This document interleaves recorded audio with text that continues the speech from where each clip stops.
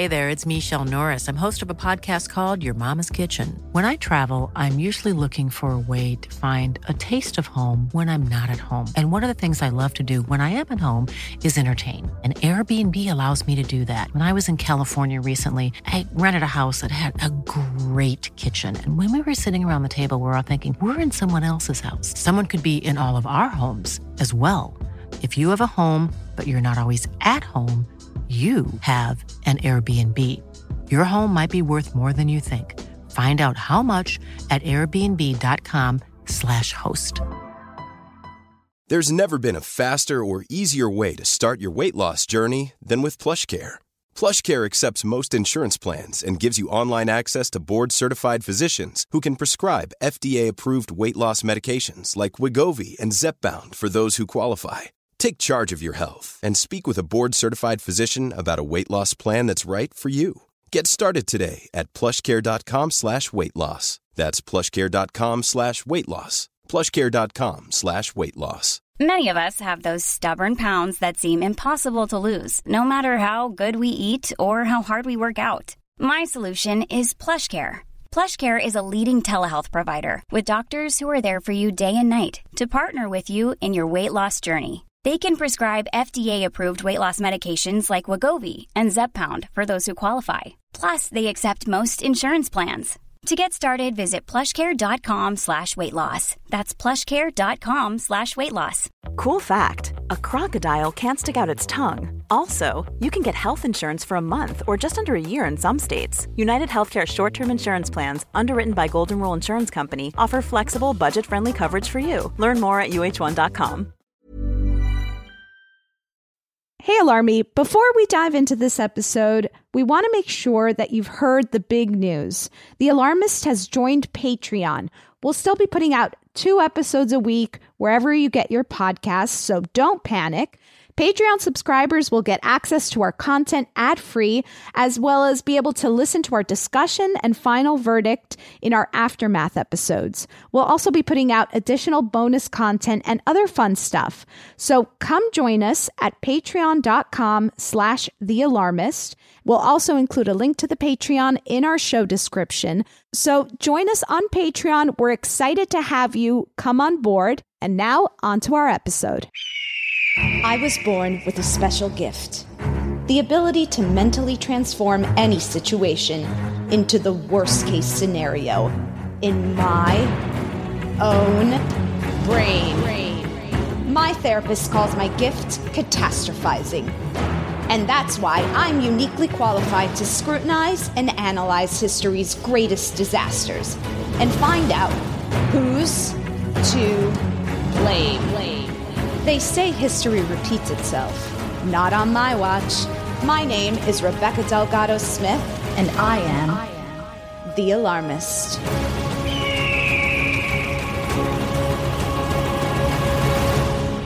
Hey everyone, thanks for tuning into The Alarmist, a comedy podcast where we talk about history's greatest tragedies and figure out who's to blame. Today we're discussing the murder of Scott Amedure. Here's what you need to know.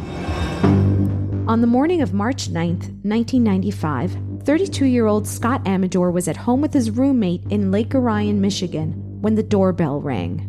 Scott's neighbor and friend, 24-year-old Jonathan Schmitz, was at the door.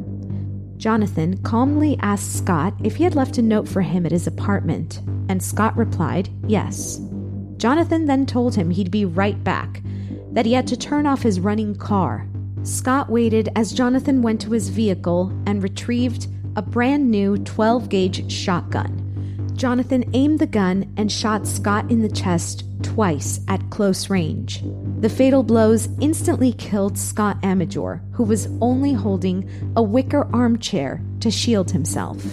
3 days before, on March 6, 1995, Scott had revealed he had a crush on Jonathan on a taping of The Jenny Jones Show. The program, a daytime talk show that had been running for 4 years at this point, was featuring a secret crush episode. I want you now to meet Donna and Scott. Now, Donna has been helping Scott pursue his secret crush on John. Low ratings in the show's early seasons led to a call for more voyeuristic and exploitative content, similar to the successes of the talk shows at the time, such as Jerry Springer. A week prior to the taping, Jonathan had received a call from the show's producers stating that he had a secret admirer that would reveal themselves on national television. Interested, Jonathan agreed to be on the show. The segment on the show began with Jenny Jones asking Scott to tell the audience about his sexual fantasies regarding Jonathan, who backstage was totally unaware and unable to hear what his friend was saying. Jonathan would later report that producers had told him that his, quote, dream girl was announcing her crush on him on live television, a claim that show producers would later reject. Jenny Jones asked Scott and their mutual friend Donna Riley about the nature of Scott's feelings for Jonathan. Scott detailed a fantasy he had about Jonathan involving a hammock, whipped cream, and strawberries. Just then, Jonathan was introduced and entered the stage, clearly stunned to see Scott. Scott, with the prodding of the audience and Jenny Jones, told Jonathan that he had been harboring a secret crush. In footage that later became public, Jonathan turns to Scott and Donna and says, quote, "You lied to me," while laughing awkwardly. Jenny Jones continues to drive Scott's secret crush delivery home, complete with playing back the audio of his fantasies for Jonathan to hear. Jonathan laughs and smiles awkwardly and remains polite throughout, occasionally covering his face with his hands in embarrassment. At the end of the segment, he states that while he's flattered, he's straight. Did you have any idea that he liked you this much? No, I did not. Can you tell us what your status is? Are you involved with anybody, or? No, but I am definitely heterosexual, I guess you could say. Scott, Donna, and Jonathan flew home together from Chicago back to Michigan. A few days later, Scott, unaware of Jonathan's state of mind after the show, left a suggestive note on his front door. It would prove to be the last form of contact Scott would have with Jonathan before receiving the dreaded knock on his door.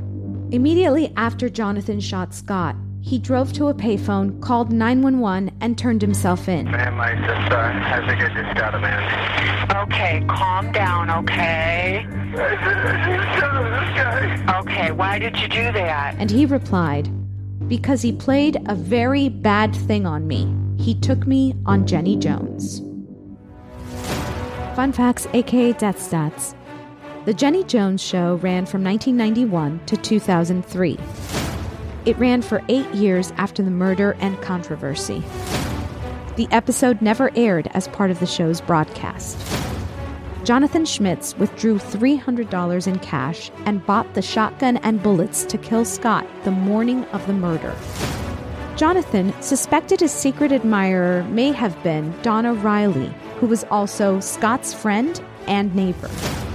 Jonathan was originally found guilty of second-degree murder in 1996. However, the conviction was overturned on appeal to jury selection errors. He received the same sentence in his 1999 hearing. With us today, we have producer Clayton Early. Hello. Fact-checking for us is associate producer Crystal Dinsberg. Hello. And our returning guest today is actor friend Tony Rodriguez. Hi, Tony. Hello. Thanks for having me back. We're happy to have you on the show. And I just want to tell our listeners that Tony has a movie coming out in the fall. It's called Maximum Truth. And you can also catch Tony the third Friday of every month performing improv with Spanish Aquí at the UCB in LA. Did I get it all right? Yes. Nailed Thank it. you so much. We got a movie star in our midst. Mm-hmm. You know, television, movies. Stage, comedy. Improv even. What can't you do? What can't you do, Tony? I'm not great with choreography. Oh, okay. But other than that. Other than that, you're perfect. And to weigh in on complicated historical episodes. Yes, and that's why we have you here today. I mean, complicated and sad, but even before we dive in, I want to ask you what we always like to ask our guests. What is something that's recently alarming you? What's something that's keeping you up at night? I mean, as we're recording this, literally, this kept me up last night, as you know. I don't know when this is coming out, but SAG. Yes. Board officially asked its members to vote for strike authorization, and I wish I've gotten so good in my like nighttime routine. I'm like, don't read the news, don't do anything. But I couldn't help but like go on Twitter, and it literally kept me up at night. I was up for like 2.5 hours in the middle. I'm like, oh my God, Tony, just go to sleep. I know, but. That's literally that kept me up last night. That's a good practice of like shutting off the news at a certain hour. Mm-hmm. And also, I'm sorry about the strike authorization. And for the alarmie out there who is not in LA, I feel like the news is kind of covering all of LA. But for those of you out there, we're going the entertainment industry right now. The writers were on strike. The directors are potentially going to go on strike, and then after that will come the actors if no deal is made by I believe actors are by June 30th, right? Yes, that's right. Yes. So it's just like this feeling of impending doom for all of us here. Yeah. But I will say, we're fighting for a good cause, and that's not going to help you not stay up at night. Yeah. But maybe. Maybe. Although, like Twitter, whatever algorithm was working late before this was just like animal videos, like a puppy and a raccoon are friends. I'm like, that's perfect bedtime content. Oh no, you screwed up your algorithm. I'm so sorry. I'm like, now it's all doom and dread. That's all you're going to get. Exactly. Welcome to our club. Oh, wow. Welcome to our feed. Wow. Oh. Yeah.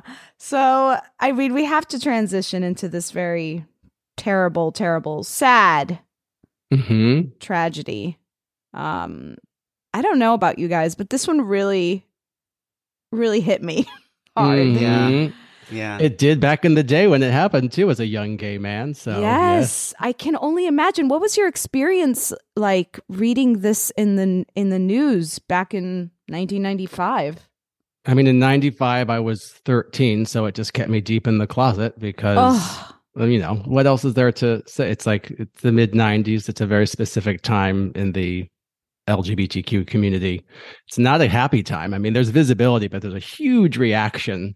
Right. Pretty violent reaction to what's happening with that visibility. So yeah, scary time. Mm-hmm. Tony, I'm sure you can. Yeah, 100% what Clayton just said. Tony and I were both in Miami, so that's right. And Rebecca, while we're talking about visibility of queers and gays, although back then it was gay, right? Yes. The word was. I don't know if you know who Pedro Zamora was. No. He was on the second season of The Real World. San Francisco. Yes. Okay, yeah. He was the HIV positive person that died of AIDS. Oh. But he was the first, he went to my high school, and he was the first Miami Palmetto. Yeah, represent.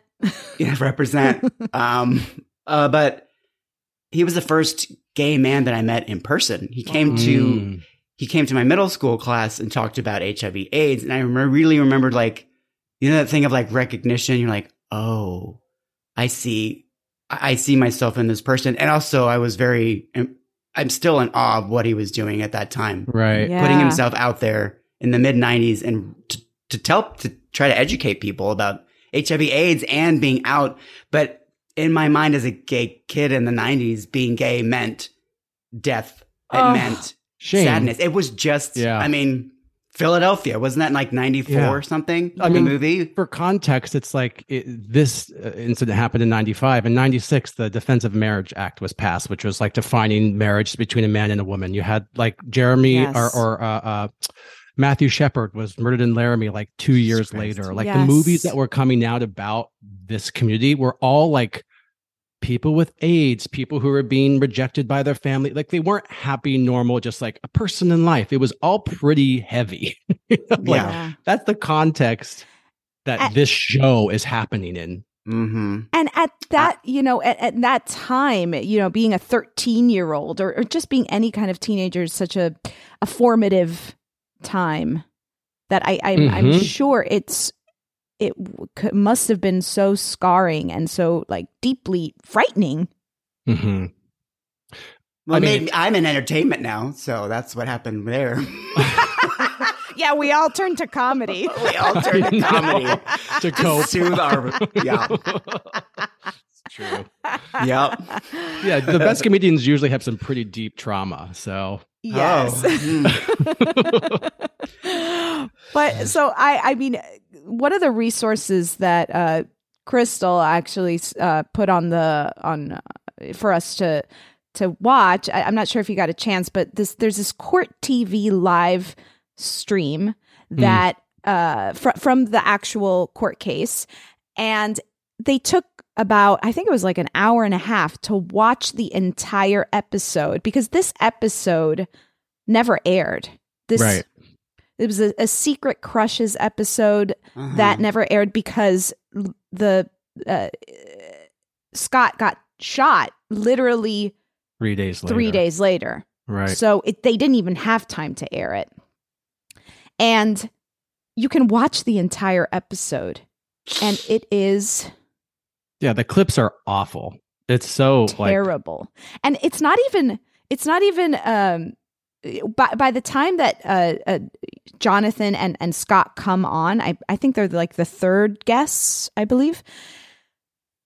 Already what has transpired beforehand is so gross to watch now, because the entire episode was people coming out with secret crushes, but they were all surprising the other person that it was a same-sex crush. The whole episode was whole episode. And the first ones on that come on is a trans woman who is, and Jenny Jones very coyly says, now I'm sure you heard me when I said up front that this was all same sex. So if her crush is a boy, what does that mean? Oh God. It's so real. It's awful. It's just let's bring on these freaks and make them the butt of the joke for this entire episode. Because how gross that someone would be attracted to someone of the same sex. Or whatever. Can you believe it? And everyone shocking. What's the normal person going to do when the freak outs them? That's basically, this is what the show is. So this is the setting. Terrible time. I think we got to start by putting Jonathan Schmitz up on the board. Let's do that. This is from the Associated Press. Amedure's roommate, Gary T. Brady, testified that Schmitz knocked on the door of the house they shared in Lake Orion on March 9th and asked to see Amedure.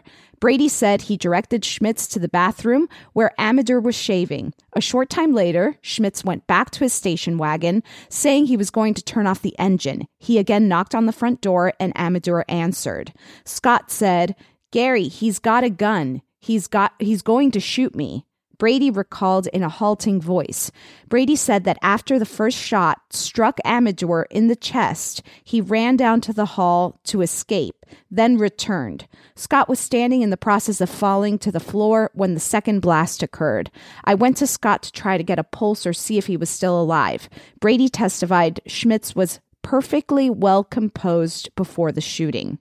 This is from Esquire. Jonathan Schmitz got out of jail in 2017 at the age of 47 after serving 22 years. At the time, Scott Amedure's older brother, Frank Amedure Jr., who was featured heavily in the first episode of Trial by Media, told the Detroit Free Press that he was troubled by the parole decision. Quote, "I wanted assurance that the decision was not based on just good behavior in prison," he said. "I like to know that he learned something, that he's a changed man. He's no longer homophobic and has gotten psychological care." That's the older brother saying that about Scott? About Jonathan. Who was released from prison. I'm sorry, yeah. Yeah. Jonathan. Yeah. So, I mean, this was definitely premeditated. Mm-hmm. He literally took out money from an ATM that morning, went to buy the gun, went to the house, left the gun in the car, Right. He could have just left. Then went back to the car, to get the gun. And this was 3 days later. And you know, there in the trial, there was a lot of back and forth about what had happened in these 3 days, what had happened right after, because they did go to a bar after the recording of the show. They did, you know, get back on a plane together, the three friends, the other neighbor who was also at the show. So what was happening in Jonathan's mind? We don't know, but go on, Clayton. I was just going to say what's kind of some of the grossness around this too is that like Jonathan Schmidt's defense team like really played up this fact how Scott was like just pursuing him and would do whatever he wanted with Jonathan and pushing Jonathan, as if that's somehow like a defense for why it was justified, you know, this, you know, and it's not just like an advance. It's an advance from, let's be clear, from another man. So like the taboo or like the disgust or the shame of that. And it's like, that's so ridiculous. I mean, like, listen, even if that were true, if Scott were being like shamelessly and very aggressively making advances towards this man, that doesn't justify. I mean, do you know how many men make unwanted aggressive advances on women? Like they don't get to turn around and shoot that man because the guy just is being, it's like the whole like premise of it is so deeply homophobic. Yes, deeply. Deeply. I know this is such victim blaming that is happening in this case. You know, we see it a lot with, you know, in cases where a woman is raped and, you know, it's like, oh, she deserved it. She was wearing this, you know, it's the same tactic here, you know, it's the same, like he made advances toward me. So he, you know, somehow he had it coming. Right. I read America's trusted news source Wikipedia entry on this, and it said something about how Jonathan may have had some bipolar issues or yes, Graves' disease, I think. Yes. So they testified. Some doctors testified on trial that he was bipolar, that he had Graves' disease, which Graves' disease is it's an immune system disorder that results in the overproduction of thyroid hormones. And apparently some side effects or something it can cause is depression. That should have been, if that was the case, the only defense. Right. I know. If that. And also not even. Like, that's not correct. even enough. Right. That to me is like, it sounds like the same argument that people make for like guns. Like, guns aren't the problem. It's mental health. It's like, oh my God. No, the homophobia here is the problem. It's not the mental health. Like, let's be clear about what's happening here. Like, there's a lot of depressed people. They aren't just like murdering people who have crushes on them. You know, like, come on. Yes. It reminded me of the Twinkie defense a little bit. What's the Twinkie? When Dan White, when he killed Harvey Milk, they were like, oh, he had Twinkies that day. Yes, he ate too much sugar. Yeah. But like a team of lawyers or a lawyer were like, that's the one. That's good. Go with that narrative. He made an advance on him. That's the one. That's the one. Good Lord. Well, in this trial by media show, that episode that I watched, you know, they interview the defense lawyer, and I had a hard time watching him talk about this case because he's so proud of how he was able to create this narrative. Oh yeah.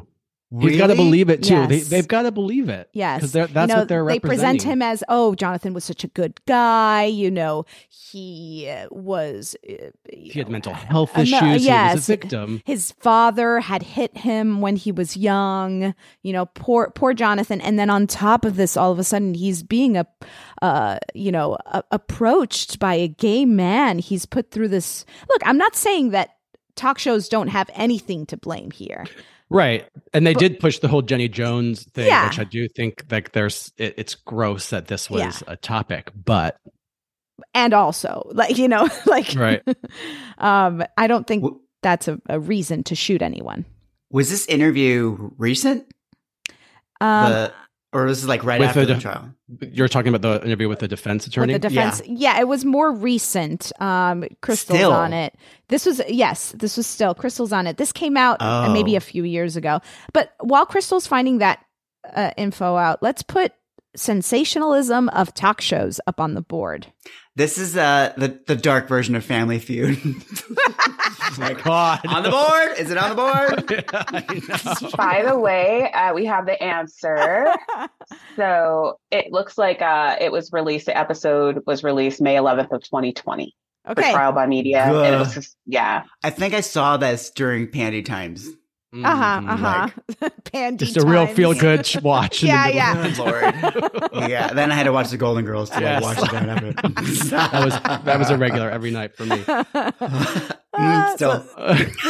Still, yeah. This is from the New York Times. Mr. Schmitz's father, Alan, told a local news television station after the verdict that he blamed Miss Jones and her talk show for his son's actions. I hope this changes to the talk shows. They're absolutely rotten, Mr. Schmitz said. He had she not done this, this would never have happened. Ooh.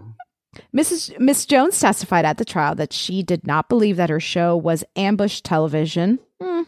Jonathan Schmitz was told before the show that he would meet a secret admirer, but Miss Jones, her producers, said at the trial that Mr. Schmitz had been allowed to believe that the admirer might be a woman. At a news conference after the verdict was announced, members of the jury were asked whether they thought the murder would have taken place if the two men had not been presented to each other on television. At least 2 jurors replied in unison, probably not.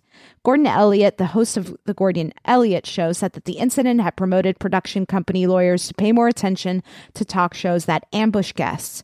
But Mr. Elliott added that the number of such talk shows seemed to be dwindling. This kind of show is not disappearing by any kind of edict, he said, but because it's tawdry. So this, go on.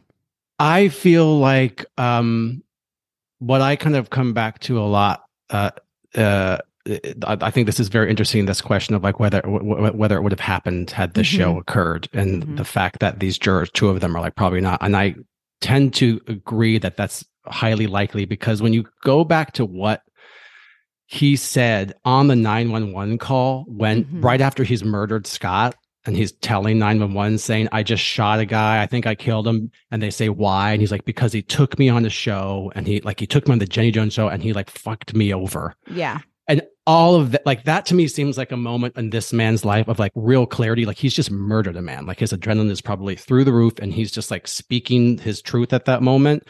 And it all seems to be rooted in this, like, his idea of like a public humiliation, a public shaming. And it's hard to think of another situation where this friend of his maybe comes on to him in an intimate setting and it escalates to murder. I mean, it's possible. It's possible. And it has happened before.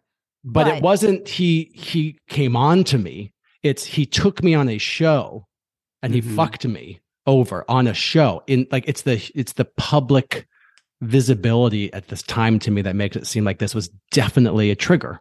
Yeah. What do you guys think? I was thinking of the Fox News brouhaha where it took like discovered texts from Tucker Carlson for them to do anything. Like, there was like, well, we're just putting on a show. Like, what's the big idea? I wonder if there was any kind of like paper record of them. Oh, like, the producers? Yeah, like, we want them to fight. That's what the show's for. Like, and obviously if the audience is reacting the way they do, I feel like they were primed for like, right? Like, if they were text, or if there were cell phones back then as prominent as they are today, I guarantee you probably could have found some pretty racy texts between the producers. That's a very interesting question. Like that would turn it any gray area. Like, it would be black and white, literally. It would just be like right there. They wanted a fight. And so, I don't know. Well, they they were They want to rile the audience up, and you can hear it. Oh my God, it's so interesting in this court TV I don't know, link or file. It's on YouTube. Content. It's a file. I kept calling it a file. That's 1995 Rebecca talking. A floppy disk. You can hear it in the floppy disk.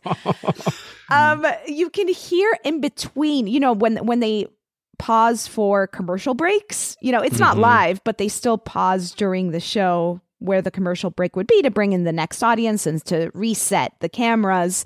And you can hear Jenny Jones and the producers talking on there saying like, oh, that was good. Did you see how they react? Oh, yeah, that was really good. They were riled up.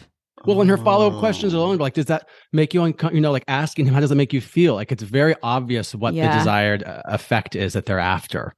All the questions are very, they're leading, like that's, let's be clear, like, we know what this show is about. Like, how do you feel that this gay man is attracted to you? And like showing the clips of like, it's just so gratuitous, like the whipped cream and the straw, like really like visual things. Like, what else are you trying to do but to like rile up this person and get their reaction? Like, it is truly like shock daytime ambush 90s television. Yeah. Let's put the producers up on the board. Yes. This is from People magazine. Echoing his family's former attorney, Frank Amedure Jr. says, I do, and some of my family members do feel that Jonathan Schmitz was only as much to blame as the Jenny Jones show. Their people are criminals for what they did. Jonathan Schmitz was sort of like a fall guy for their conspiracy. But Jones told People in 1999 that one person was ultimately to blame. It was not the Jenny Jones murder, she said. It was the Jonathan Schmitz murder. Washington Post wrote, whatever caused the demise of Mr. Amedure is a direct result of a swell of factors triggered by the events that occurred at the Jenny Jones taping, said Gibson. Strikingly, the Oakland County prosecutor and sheriff's department, who are charged with making the case against Schmitz, agreed with the attorney defending him. It's a sad situation, said Thompson, the prosecutor. Because of this show, we have one person dead and another person who thought he was going to meet the girl of his dreams is sitting in the prison cell facing a life sentence for murder. Ugh. I hate this quote for many reasons. It's like one person's dead and the other one, thought he was going to meet the girl of his dreams. And instead this happened. I'm sorry. Those are not the same thing. Okay, God. We will continue. What makes this more than a routine murder case is this. If Amedure had not revealed a secret crush on Schmitz during the taping of the Jenny Jones show, says the lawyers and prosecutors involved in the case, he would not be dead and Schmitz would not be in jail. This, of course, has prompted a national debate over shock television, but what seems to have been lost is the story of two ordinary young Americans whose lives were brought together in the most bizarre way. I don't think then one of them killed the other one. Yeah, I don't think they were premeditated. I mean, their lives were brought together. Yes, their lives were brought together because they were neighbors. So, and that's not bizarre to me. No. An event happened that, might be bizarre. Sure. But that's not how they were brought together. I want to put up, just because we've been saying these a lot and they're not officially on the board, but I want to put up ambush television and I want to put up homophobia. Because I feel like we've been saying these. And yes. So Jerry Springer's in this vein, right? I mean, he was like to break out, what's it called? Like, Phil Donahue was more responsible, I feel, right? But he did these kinds of things as well, right? He was the very first one, I feel like Phil was more like Oprah style, or is a little bit more earnest, but like Sally Jesse Raphael, like trying to be more highbrow, I guess. Yes, while still having some of their cake. I think sometimes they wanted. Ricky Lake also was getting into the like dirty, She told the line, right?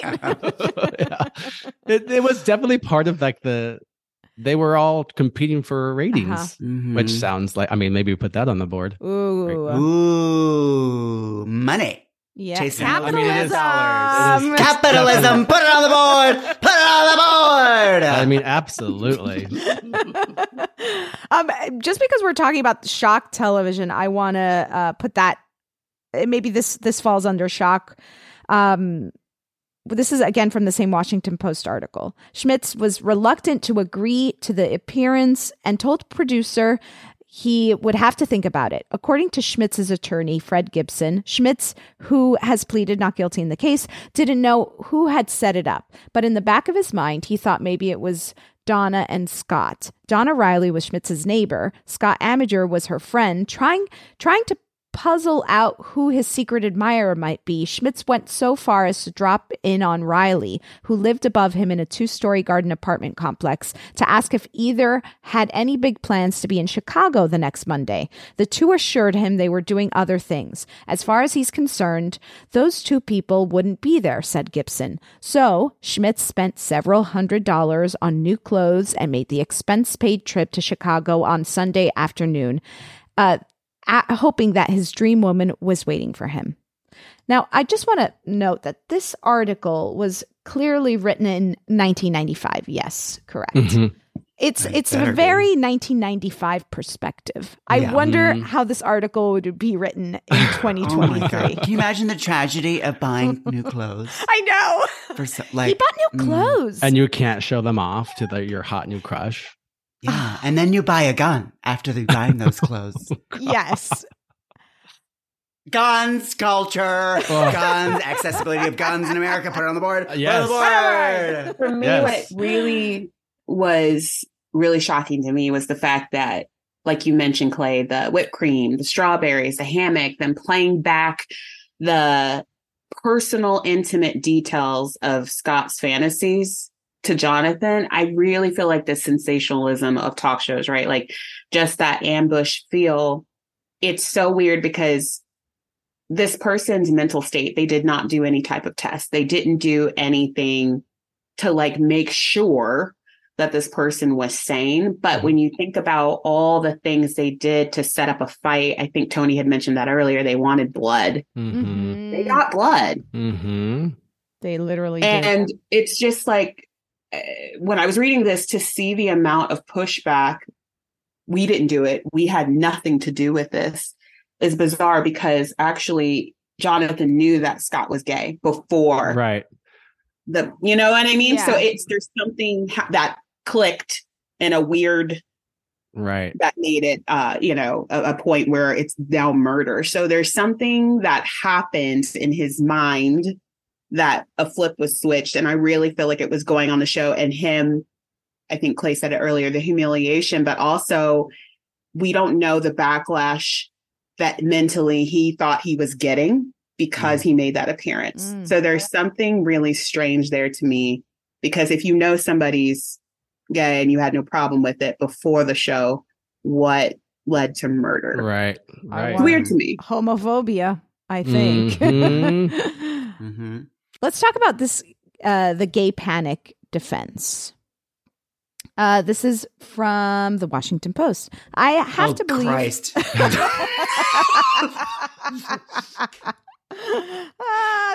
Jeff Bezos also went to Miami Palmetto. Owner of the Washington Post. Wow.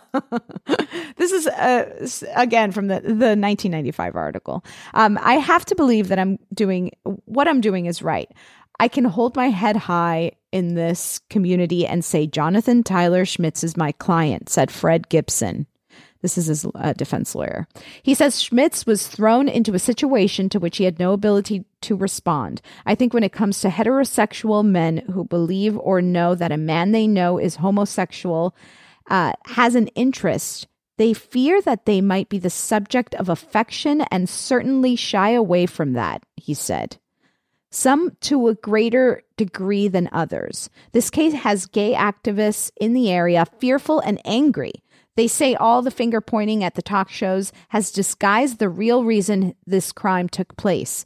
The gay community in nearby Pontiac feels that talk about humiliation and embarrassment on national television is just smoke and mirrors for a law community that seems to sympathize with the rage that caused Schmitz to murder Amedure. Scott Amedure is still going to be dead after all this is over, said Jeffrey Montgomery, president of the Triangle Foundation, a Detroit area gay advocacy group. The question is, will the man who did this for no other reason than that he was gay be exonerated? Sympathy for Schmitz outrages the local gay community. Scott Amedure was murdered because he was gay, and that needs to not be lost on all this talk about talk shows, said Jan Peterson, who works at Affirmations, a local center for the gay community. The Associated Press wrote about 50 people gathered outside the Oakland County Court in Pontiac on Tuesday to protest what they say has been anti-gay bias by authorities handling the case. We respond with outrage that anyone who would try to justify Scott's murder on any ground, but particularly on the grounds that he somehow asked for his own murder by simply expressing an attraction for another man. I mean, yeah. Yeah. It is gay panic. I mean, yes. I experienced this. I mean, yes. Still today. Watching like little Judd Apatow movies.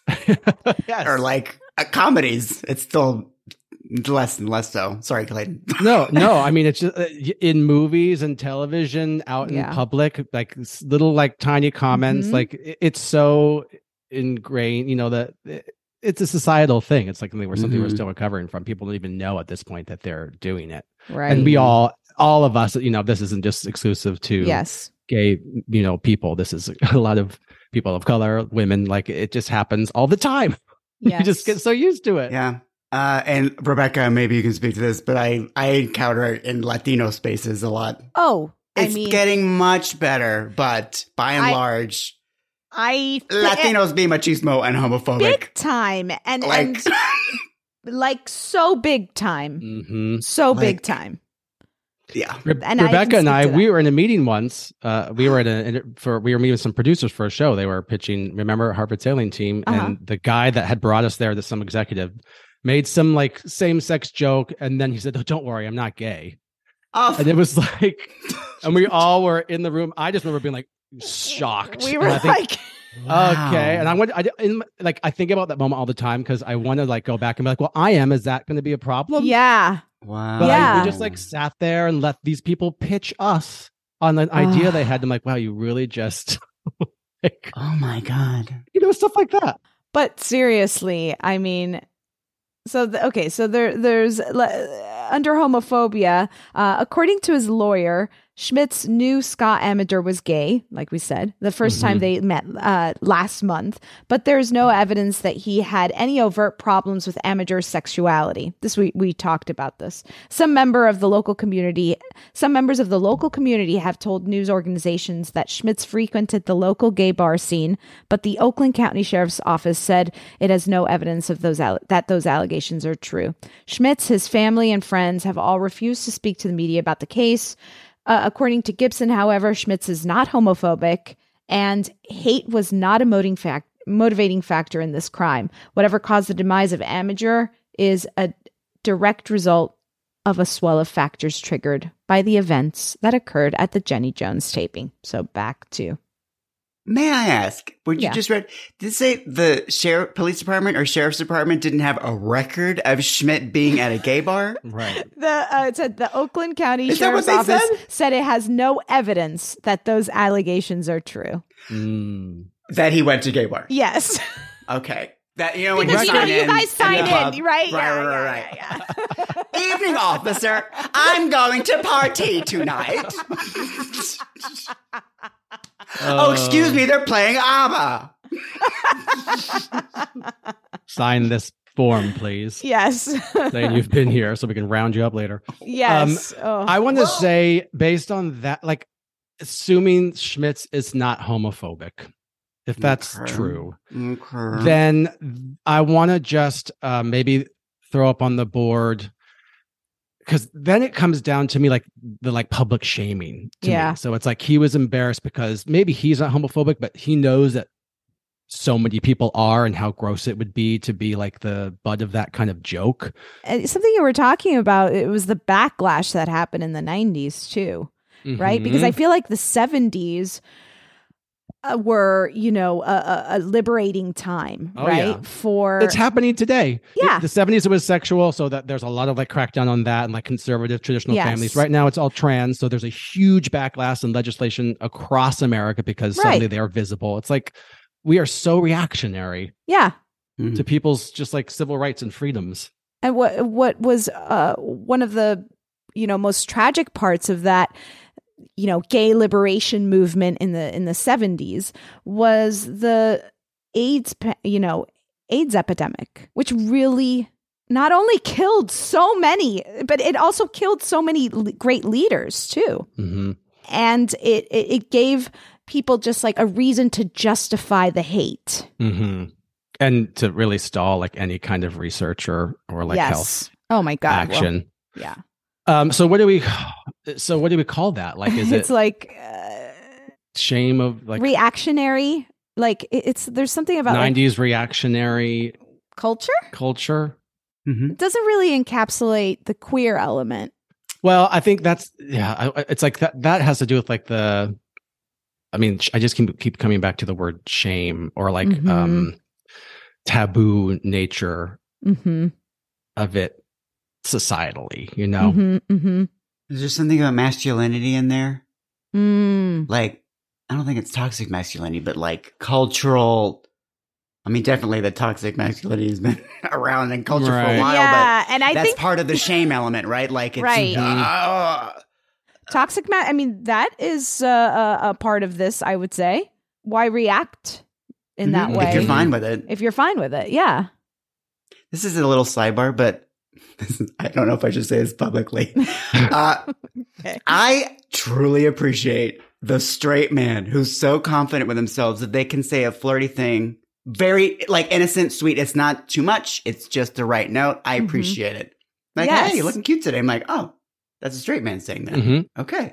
Yeah. I don't know if it goes well if that person says it to a woman, but right. But it's someone who's like so confident in themselves, or maybe I'm just bad at make gaydars off, and I think I'm being picked up by straight guys.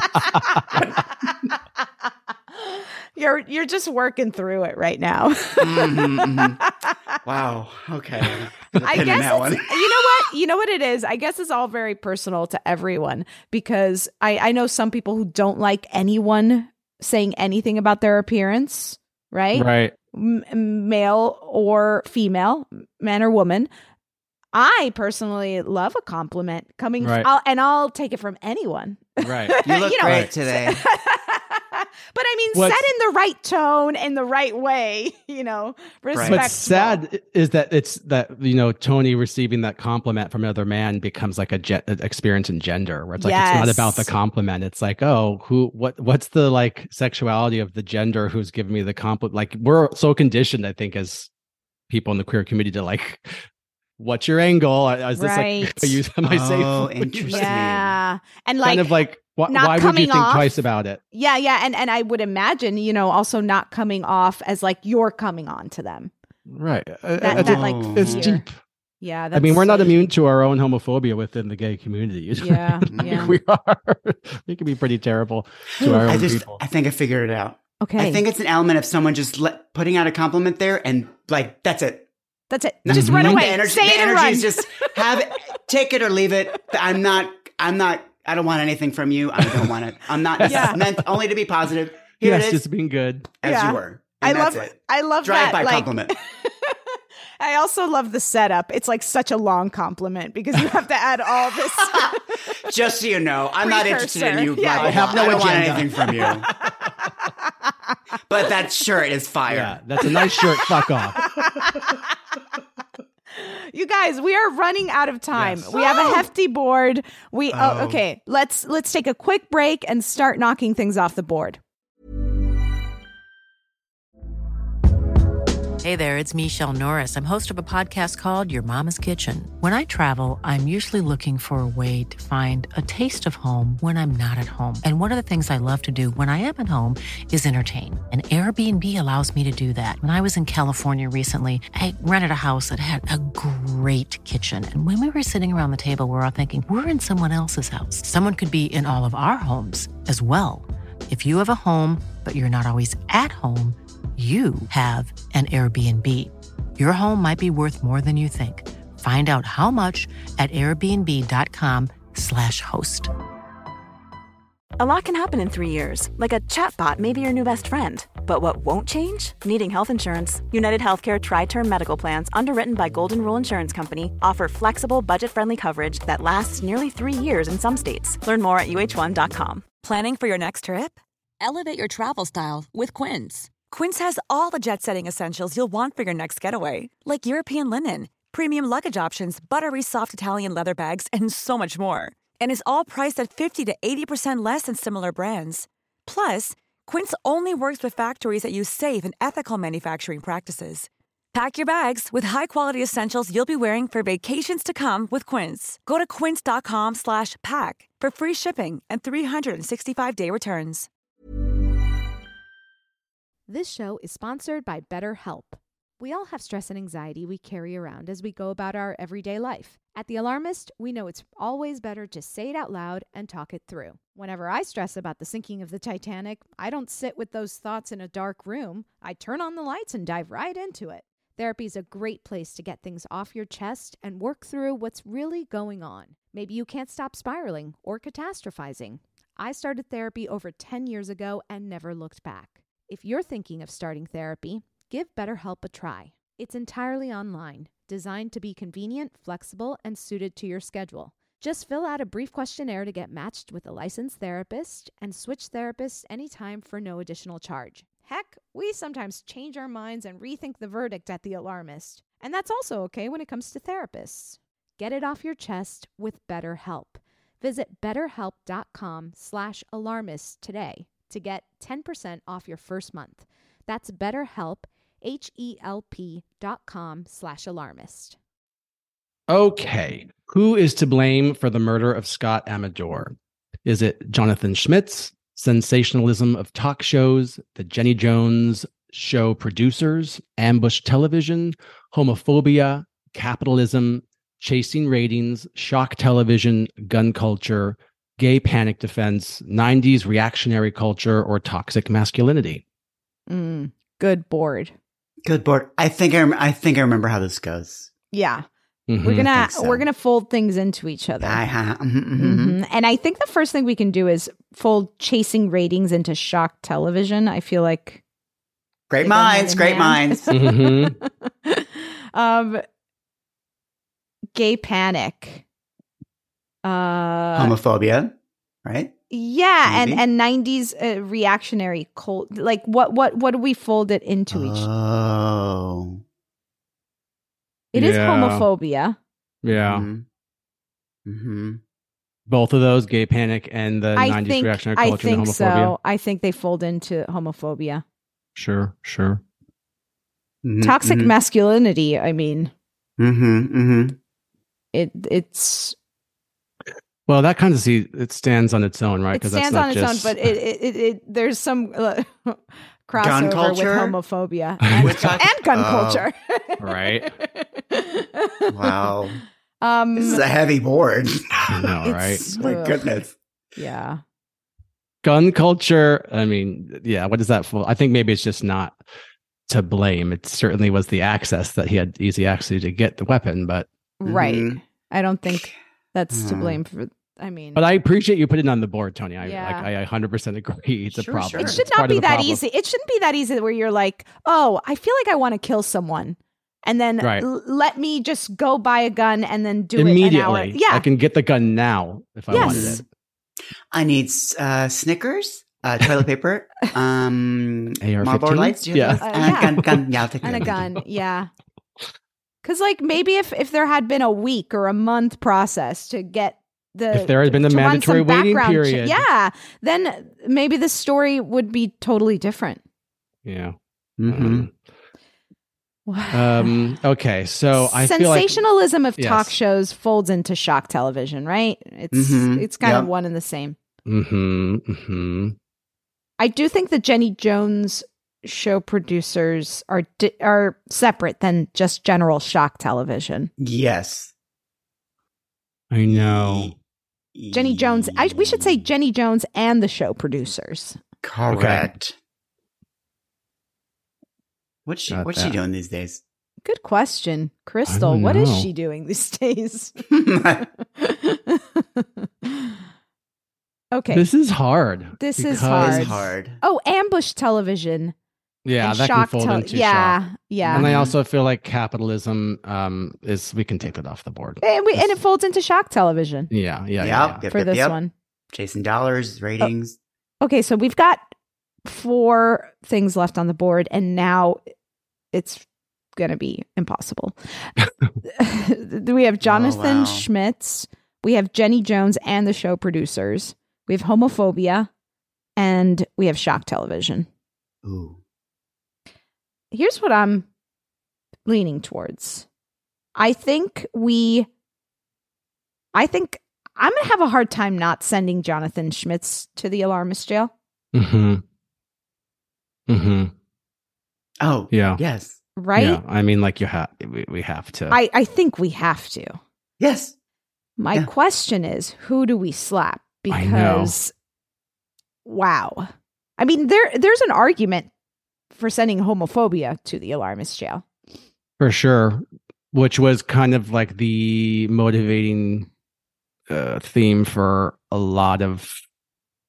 Well, here, I think shock television does not need to stay on, like, of the this 4. board? Yeah. Okay. Because to me, it comes down to, like, it's the type of shock television. It's the really homophobic yes. kind of, like, nature of what they were pushing. And it's like, do you want to be more like down on like Jenny Jones and her producers, or like just like homophobia broadly? So what are we going to do here? I'm trending towards homophobia, and a part of me doesn't want to take the blame off of Jonathan, but I do understand. I think his homophobia and society's homophobia caused this. Yeah. Yep. So what are we thinking here? And even the producers wanted to cash in on the homophobic element. So I think homophobia should get a big old slap. Slap it, right? Send it to the jail though, because it's just I can't. He could have just not killed him. Mm-hmm. Correct. Yeah. He had a choice. All right, I'm going to call just like a gay person does. To be gay. Oh, Tony. Oh, Tony. No. That's right. I'm quoting the Washington Post. Someone's going to grab that. Yeah, someone's going to grab that sign out of you now, and they're going to be like, Tony Rodriguez thinks that gay. Oh, please come for me. Yes. Over that. All right, I'm going to call it. U-turn from everything I've ever said. That's true. They were like, wow, Tony's really changed ever since going on The Alarmist. It's the AI, Tony. Blame it on the AI. Got smart. All right, calling it. Homophobia, you're getting the big slap. Jonathan Schmitz, you're going to the alarmist jail. So. Yep. We did it. Tony. Can I say also big slap is like kind of dramatic and gay? Yes. Oh, yes. Sure can be. Absolutely. And Jenny Jones, yes. Just so you know, she has her healthy recipes at jennycancook.com, where millions of people from all over the world are enjoying her easy recipes and her wildly popular cooking shows on YouTube. So basically, she's staying out of television. Well, Tony, thank you so much for joining us and helping us get to the bottom of who's to blame for this terrible tragedy. Of course. Thanks for having me. Always a pleasure.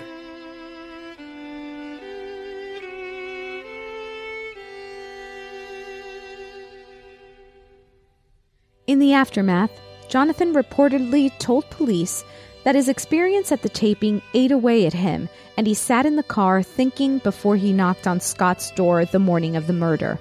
Both the case defense attorneys and prosecutors, as well as Scott and Jonathan's families, both believe that Jenny Jones and her staff were partly to blame in Amedure's murder.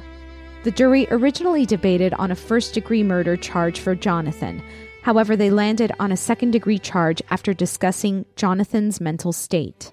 On September 14, 1999, Jonathan Tyler Schmitz was convicted of second-degree murder and sentenced to 25 to 50 years in prison for murdering Scott Amedure. Also in 1999, the Amedure family sued The Jenny Jones Show, Telepictures, and Warner Brothers, citing its ambush tactics and negligence.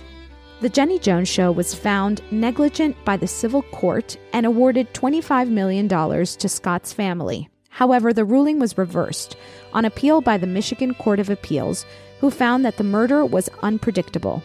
Jonathan Schmitz was 47 when he was released from prison in 2017 after serving 22 years. Today, certain talk shows now have psychological profiling in place when researching guests. The Alarmist is now on Patreon. Subscribe and get ad-free content along with bonus episodes. Go to patreon.com/thealarmist or check out the link in our...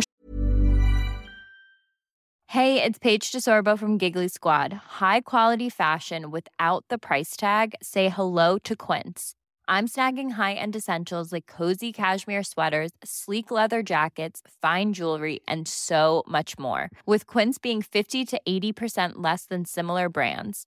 And they partner with factories that prioritize safe, ethical, and responsible manufacturing. I love that. Luxury quality within reach. Go to quince.com/style to get free shipping and 365-day returns on your next order. Quince.com/style. Imagine the softest sheets you've ever felt. Now imagine them getting even softer over time. That's what you'll feel with Boll & Branch's organic cotton sheets. In a recent customer survey, 96% replied that Boll & Branch sheets get softer with every wash. Start getting your best night's sleep in these sheets that get softer and softer for years to come. Try their sheets with a 30-night guarantee. Plus, get 15% off your first order at bollandbranch.com. Code BUTTERY. Exclusions apply. See site for details. Show description. Visit our website and let us know who you think is to blame at www.thealarmistpodcast.com and follow us on Instagram @thealarmistpodcast and on Twitter @alarmistthe. You can also send us your thoughts via email to thealarmistpodcast@gmail.com. Today's episode was produced and engineered by Clayton Early and editing by Molly Hockey. Thank you to our associate producer and researcher, Crystal Dinsberg. The Alarmist is executive produced by Rebecca Delgado Smith.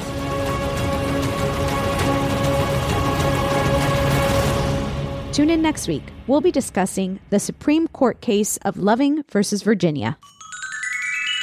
Powered by Acast.